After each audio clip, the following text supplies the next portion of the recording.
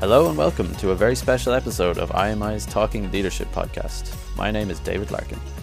This week, our focus turns to the people that make businesses go. HR is being tested like never before in our current landscape, with a fine balance between focusing on business growth and developing performance capabilities for the now and for the future. I'm joined by John Ingham, a people and organization development strategist. John is a HR executive, top HR tech influencer, an independent consultant, trainer, keynote speaker, and analyst. His work helps companies apply academic research, new technology, and innovation to the way they generate competitive advantages through their people. John was welcomed recently by the IMI community as part of our People Strategy Network presentations, where he spoke about HR as a leading growth strategist. Okay, so I'm delighted today to be joined by John Ingham. John, how are things with you? Absolutely brilliant and wonderful to be with you, Dave. Thank you very much. Thank you very much. So it's a great pleasure to have you today. I suppose I just wanted to start off with sort of a general question for you. It's been said that people are the most important resource in the world, and I suppose there's no better person than you to ask this. Is that truer now than it has ever been, do you think? Yeah, absolutely. And I think we've gone sort of beyond that statement, really. People have been saying that for couple of decades now, and I do think it's more true, and I think people believe it. I talk a lot about human capital, which I know is a term that a lot of people don't like, but I don't mean that people are human capital. I mean that people are the source of human capital, and I think capital is quite a useful way of seeing the contribution that people make, because you can appreciate, you can invest in capital, you can appreciate capital. So basically, the more that we use our people or work with our people effectively, the more valuable they become. They're a resource that's able to accumulate. So I think, we're entering a world where people aren't just a resource for the business, but businesses are a resource for people. They're a mechanism to provide people to be as effective as possible. So we need to start thinking about that relationship very differently. Yeah, it's definitely an evolving dynamic. And I suppose just kind of coming off of that, as far as the employee experience, I suppose looking forward a bit, what do you see as being kind of the legacy of this pandemic as far as that is concerned, the employee experience? It's changed.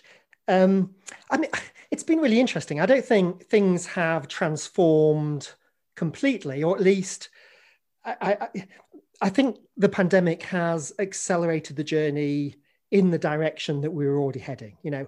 Working remotely, more network-based organizations, more people centricity, the use of communities, all the sort of things that have been developing in the pandemic were developing before. It's just that we've sort of been catapulted a couple of years into the future. But I do think the future of work, is still in the future. There's still an awful lot of change which we need to introduce. And I think a lot of what we've done today has been a sort of responsive approach to managing this new situation we're in. And we've done it really well.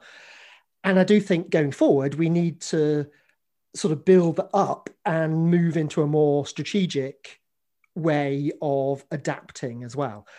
So how can we really make the best use of this new environment, which isn't going to go away? Exactly, yeah. And actually, just on that, I suppose, what are, the first steps that you would kind of recommend to HR teams to become a bit more strategic, I suppose, in their approach? As you mentioned, it's been very sort of reactive to this point. How do we become more proactive and more strategic? Well, again, that hasn't changed since before the pandemic.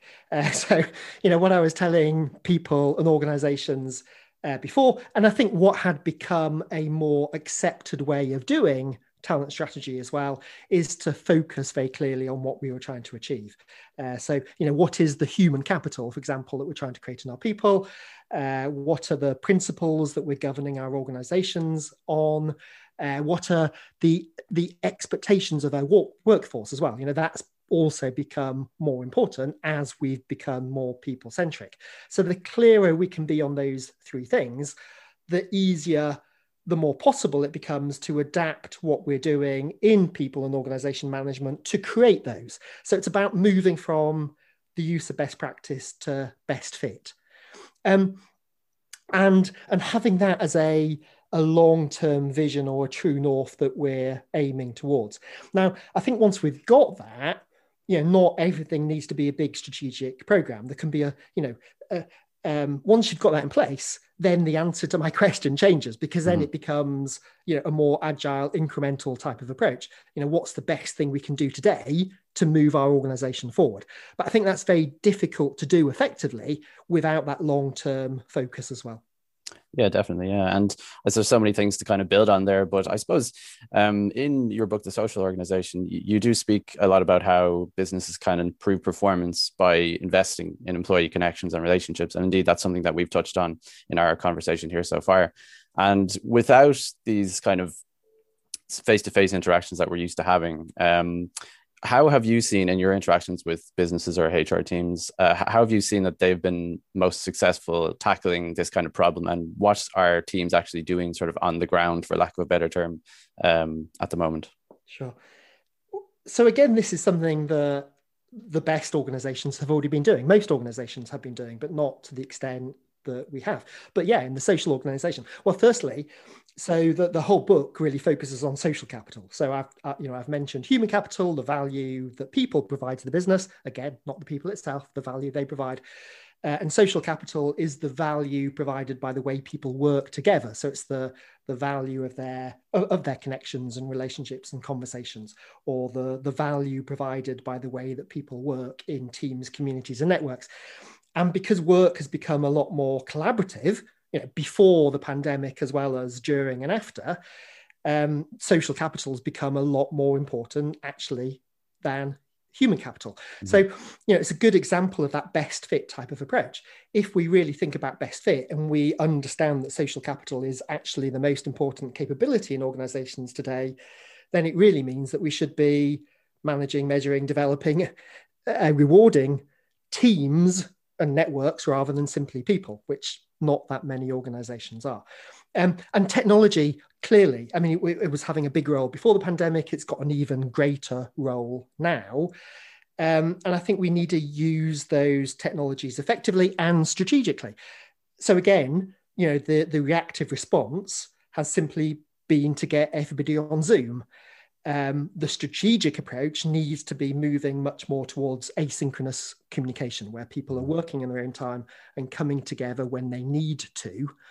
And I think the other part of the strategic approach needs to be rebuilding the distributed, more networked type of connections. It was the way that people used to bump into each other in the corridors or meet in the restaurant, or the metaphorical water cooler conversations. I don't think anyone actually ever talks around a water cooler, but it's that sort of that's what people mean when they talk about that sort of thing, and that's gone temporarily, at least. And I don't think we've been very effective in replacing it in networked communications using technologies. So in the Microsoft world, the use of Microsoft Teams has shot up, which is great, but we've not seen the same type of shift in the use of Yammer, for example, which is their more network tool. It's that type of communication that we also need to focus on. Definitely, yes. And I suppose just kind of speaking again just about businesses and how they're handling this entire crisis, and I suppose empowering the people that they work with or who work for them. You've spoken in the past about the innovation of the reward process within businesses, and from the research I've done, it's something that appears to be very much at the forefront for businesses in their thought process going forward, in terms of how do we retain talent, how do we attract the right types of talent, and what kind of messages do we need to send out. So could you kind of outline the thought process behind this innovation of the reward process and how you've seen it manifest in business leaders' actions, especially recently? Well, I think it's something that more organizations are now interested in and are talking about. There aren't that many organizations which have changed completely to something else. And I'm still not sure necessarily what the solution is, although I think part of the answer is there is no one single solution. And I mean, again, it needs to be sort of best fit for different organizations. But, over the last sort of 20 years in particular, so much has changed in the HR world. Most things that we do have changed around the way that we manage people, manage organizations. You look at the way we recruit people today, and it has very little resemblance, at least in the best firms, to what we were doing 20 years ago. That sort of advertising the local papers, we might still need to do that, but there's a lot more creative, strategic approaches which we can use as well. Recruitment's changed, communications changed, learning's changed. Over the last 10 years, performance management's changed. That's been the last sort of big practice area to be transformed. So lots of organizations now moving towards ongoing conversation and dropping ratings and these sort of changes. But rewards simply hasn't changed, I wouldn't say at all. And there have been interesting innovations in areas like recognition, for example. These sort of social strategic recognition systems, I think, are part of the way forward for many organizations. But the bulk part of what we do in reward is still, very old, very traditional, and not necessarily that effective. So the research is mixed. And if there's one thing the research does point to, it's the fact that reward approaches need to be contextual. What works depends on the nature of the firm, but lots of things we do, particularly around individual bonuses, don't work that well, particularly as we shift from human to social capital. So individual bonuses destroys creativity, destroys collaboration, and therefore, a lot of the investment we're putting into the reward space, A, isn't giving us the benefits that we're expecting, and B, is potentially destroying our organizations in the process. Oh, and C, is wasting huge amounts of money. So I think reward is a big area that we need to get much more serious about. Just to follow up on that, John, actually, I suppose, are there any easy wins on that front for businesses you think that could be kind of implemented that aren't sort of transformative, but are sort of just getting it back on track in terms of the reward process? Yeah, well, okay. So on a purely operational sort of level, have a look at recognition. Things like performance management struggle because people find it quite difficult to give and receive performance feedback. Most people love giving and receiving recognition. So it's a really easy, human, intuitive approach to introduce. That would be my first suggestion. My second one would probably be stop paying individual bonuses in many organizations, or at least start researching and doing some analytics to try to understand whether you are getting the benefits that you think you may. But the strategic response goes back to my former answer. Understand what your capabilities are. Are they human or social capital? What are the principles about the way you want your organization to work? What are the expectations of your workforce? And then, track between those two things. How do we need to reward people to create those capabilities in the context of the principles and the employee expectations? And your answer probably isn't going to be what you're doing now. Definitely.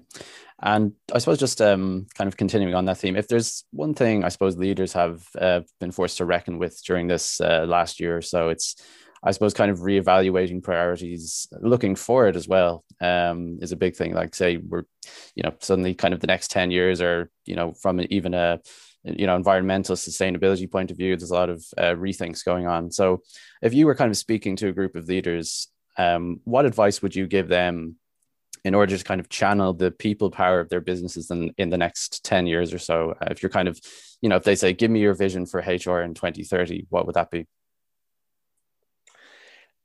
Well, it is best fit. And in fact, that links back to the earliest couple of questions, that as people have become the most important resource in the world, or we sort of progressed beyond that, when people weren't that important, we could do everything the same. All organizations could manage people in exactly the same way and use best practices because it didn't really matter that much. But as people are now the most important resource, and we need to compete based upon the people we have and the way that we manage them, people strategy now needs to be strategic. It needs to be differentiated. It does need to be best fit. So the first thing is, don't just copy your competitor or a similar organization. You do actually need to do the hard work now, just as hopefully you did for business strategy over the last couple of decades, of working out what type of talent and organization your own particular organization needs. And there was a lot out there. So things like sustainability, is a really good suggestion. It's a great opportunity for organizations to align what they do inside their organization with sustainability in their local communities and so on. But that's not necessarily the right answer for everybody. And there's so many opportunities available that no organization is going to be able to do everything that they could. So, the key, well, once you've created the focus around capabilities, principles, and employee expectations I was talking about, is building everything around that. Employee branding, for example, I think is still a huge opportunity for many organizations. And the big problem in many is that we're not clear about what differentiates our organization from an organization perspective. And therefore, sort of employer branding staff are looking for interesting stories to go and communicate, but actually the stories end up being just the same stories as the competitor, because there's actually no real differentiation in terms of the way that those organizations organize themselves. So the more differentiated we become, the easier employer branding becomes, because we've got a clear distinction to communicate. And actually, the easier all of the other processes and activities that we need to undertake become as well. So look, again, it goes back to that sort of long-term and short-term focus. The clearer we can be in the long term, the easier, the more effective everything becomes once you've got those. But even now, there will be easy wins based upon your own particular strategy. But even now, even before you create that long-term future, if that hasn't been clearly articulated, try to make sure that the quick wins you're putting in place are sort of oozing the culture of your organization. That's the key thing. What's going to drive your organization to be the best organization it can be, rather than simply just following the pack and doing what everybody else is doing. Exactly. Yeah, well said. And it's actually, it's very interesting. We had Jacob Morgan doing a masterclass with us at the IMI very recently. And one of the things he spoke about in his conversations with CEOs was I suppose, that disconnect that exists in terms of the actual on the employee level, in terms of knowing what is our brand and, how do we differentiate ourselves from others. And it was amazing, the responses he got in terms of the numbers of employees who were in many ways not even aware, in terms of the actual kind of the brand message, and very clear on it. So we'll just look forward a bit now, John. And I suppose, this pandemic is going to end, as all previous pandemics have. Social distancing workplaces, are going to become more commonplace. So what do you see as the biggest challenge from a HR perspective? I suppose I'm thinking in terms of maybe teams being in the office at different times, sort of like a 50-50 approach to working from home and being in the office. So what do you see as the challenges and maybe also the opportunities in that? So there are challenges, and I agree that there are absolutely opportunities there as well. It relates to the points we were talking about previously about moving from a reactive approach to a strategic one. I agree. I don't think this new remote stroke virtual, or at least hybrid environment, is going to disappear. So we now need to think strategically, how do we make that work as effectively as possible? I think where things can be done digitally, they should be done digitally. I mean, it just makes sense. It's better for people's flexible working. It's better for organizational communication. Why wouldn't we carry on using all of these tools that we've become accustomed to, whilst recognizing that they don't provide, well, particularly from a social capital perspective, those close relationships and ability to collaborate and cooperate in the same way that physical connection had. So, to me, it's how do we make the technology piece as effectively as possible? As I said before, I think a lot of that is about shifting to a more asynchronous working style. So, having a clear cadence where things do come together, but allowing a lot of flexibility about what people are doing and when they're doing it outside that cadence. And then using the physical workplace to provide opportunities to do things that the technology can't, which are primarily around collaboration and cooperation. We don't need rows and rows of desks, tables anymore. The thing, I saw something on LinkedIn recently about some workplace design firm had invented this sort of surround screen that just went around your desk and sort of hermetically sealed yourself off from everything else in the office. And what a complete waste of time. Yeah. If that's what you're going to do, you might as well be at home. When you go into the office, you want to talk to people. So let's rip out all of the workstations and just have some nice big spaces where people can get together with suitable social spacing. But, in a context where they can see each other and look each other in the eye. And, it may be some time before we can start hugging again. Yeah. And actually we do need to use the technology, the digital support, and the opportunities of being together in the physical workplace, and work through how can we combine these, A, to do work most effectively, which I think is the asynchronous piece, but B, to provide that real sense of human touchness, which is going to still be really, really difficult to achieve. I do think things like virtual reality are going to be a key enabler as well, perhaps to help people experience a sense of proximity that we can't even do in the physical workplace anymore. But there's so many, questions, strategic opportunities. It's a really exciting time to sort of be in organizational management at the moment. Yeah, it's a fascinating time. And I suppose just to kind of follow up on that and to finish up as well. So you spoke a lot about, people kind of coordinating in the office, getting back to this face-to-face. And I suppose one thing that strikes me is that this kind of, I suppose, reshaping of how we work and the future of work and kind of reevaluating, it can't simply be a top-down approach, but it has to be bottom-up as well and highly collaborative. And is that something that you would agree with? And how important is that for businesses to get right, if you know what I mean?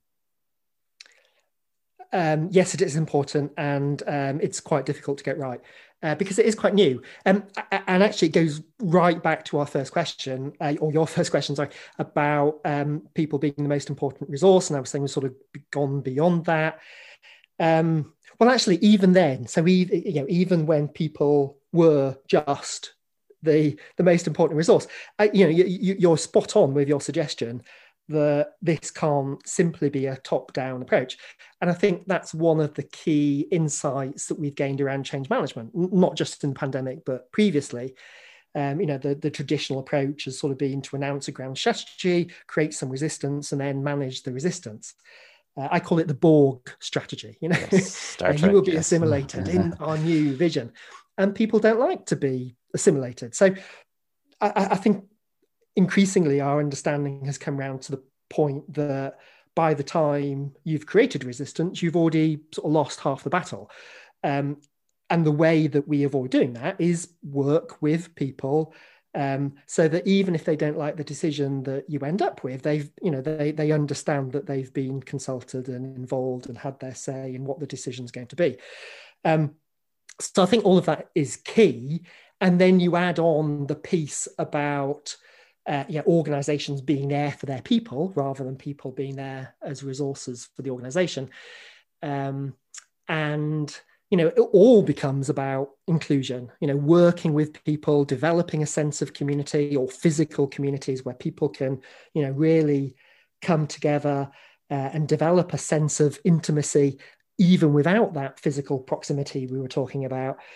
So that they're able to come to informed, consensual, perhaps not, but there are different systems evolving to help people accept the main decisions made by a group, and for those decisions and strategies and plans to emerge through that process. And all of the things I've been talking about in terms of, that long-term strategy and those short-term approaches heading in that same direction, those approaches need to be increasingly developed in that way as well. So I do think HR needs a really clear understanding of what that vision is, but it can't develop that vision for itself. So it needs to be really close to the people in an organization and understanding what their expectations are.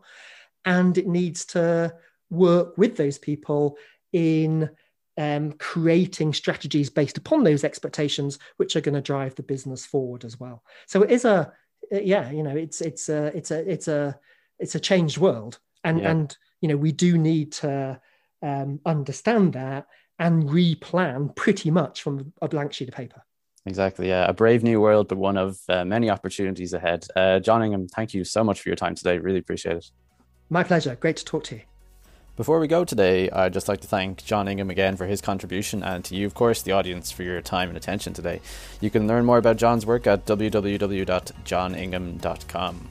Be sure to check in for another edition of the IMI Talking Leadership podcast very soon. Thanks for listening.